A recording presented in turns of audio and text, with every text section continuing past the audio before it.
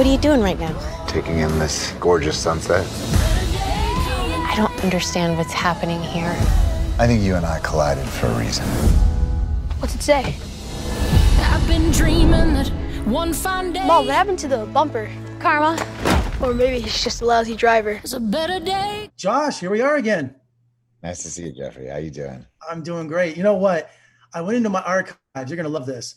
Sweet Home Alabama. I did that junket. And look, here's my picture I got from Andy Tennant. Wow, I love it. Oh, wait a minute. Look. And there you are. Dig it. That's great. So, I mean, 20 years ago. A long time we've been interviewing. So years ago, my man. Yeah. We were the first movie. Sweet Home Alabama was the very first movie to shoot in New York City after 9/11. So it's exactly. Was it really? Was it really? Exactly 20 years ago. Yeah. Well, no, last year I spoke to you for Breakthrough and now for The Secret Dare to Dream. You seem to be the go-to guy for an uplifting experience. I look, I don't know about that, but I will tell you that I search for it. I think Breakthrough had a beautiful message. I think this movie does as well. And I really, I have spent a lot of time in my career making movies that were pretty dark at times and that no one necessarily saw, but that I was very proud of, but that took a kind of a toll emotionally. And this movie, Breakthrough, they're the opposite. I mean, Breakthrough was actually quite hard to make because the character was in so much pain, but in this case, this character is just so filled with good energy. And I felt that doing it, right? And I believed in what the character is saying. And I believe in the message of this movie. I believe deeply in the power of positive thinking and the law of attraction. And, I think these are questions that some of the greatest thinkers of all time have asked. Einstein, Socrates, saying, does it work? And I think for me and for the people around me, there's no doubt it works. And, I had a really early experience with one of my brother's college roommates when I was 12. He gave me Norman Vincent Peale's of The Power of Positive Thinking. Absolutely. And that has stuck with me my entire life. Yeah. No, mine was when I was 18 years old, someone I work with, the reason why I did this movie actually is because I have the same business manager who is like almost like a mother / best friend to me. I mean, I tell her I love her every time I speak to her. And she's a deep believer in The Power of Positive Thinking and Napoleon Hill's incredible book. I don't know if you know that, Think and Grow Rich. It's a book from like the 1920s called Think and Grow Rich. And it's very much, about thinking and growing about money. But if you just change it to thinking and growing about, whatever you want it to be.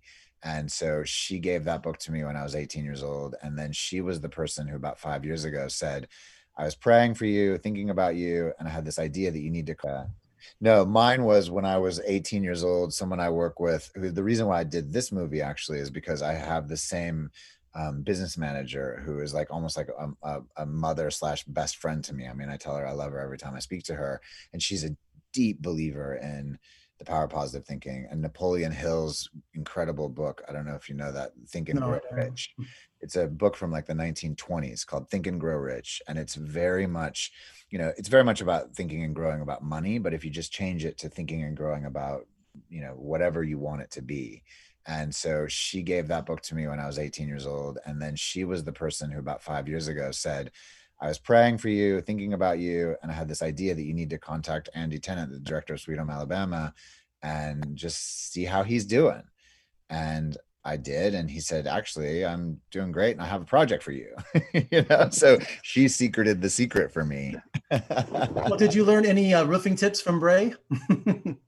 I kind of go to this weird connection. My grandfather was a roofer in Arkansas, and our family business is roofing. Yeah. Oh, really? So he's always putting metal roofs on buildings when I was a kid. And, it was honestly hard work, as you know, particularly in the South. And I would crawl up there sometimes with him when I was pretty young and hammer and nails and helped him do it. So I actually kind of know how to do it. And it was funny on this movie because the insurance company was like, well, you can't go up there and you have to be strapped in and you can't use a chainsaw. And I was like, but I use a chainsaw every day of my life, so I can use it at home, but not at work.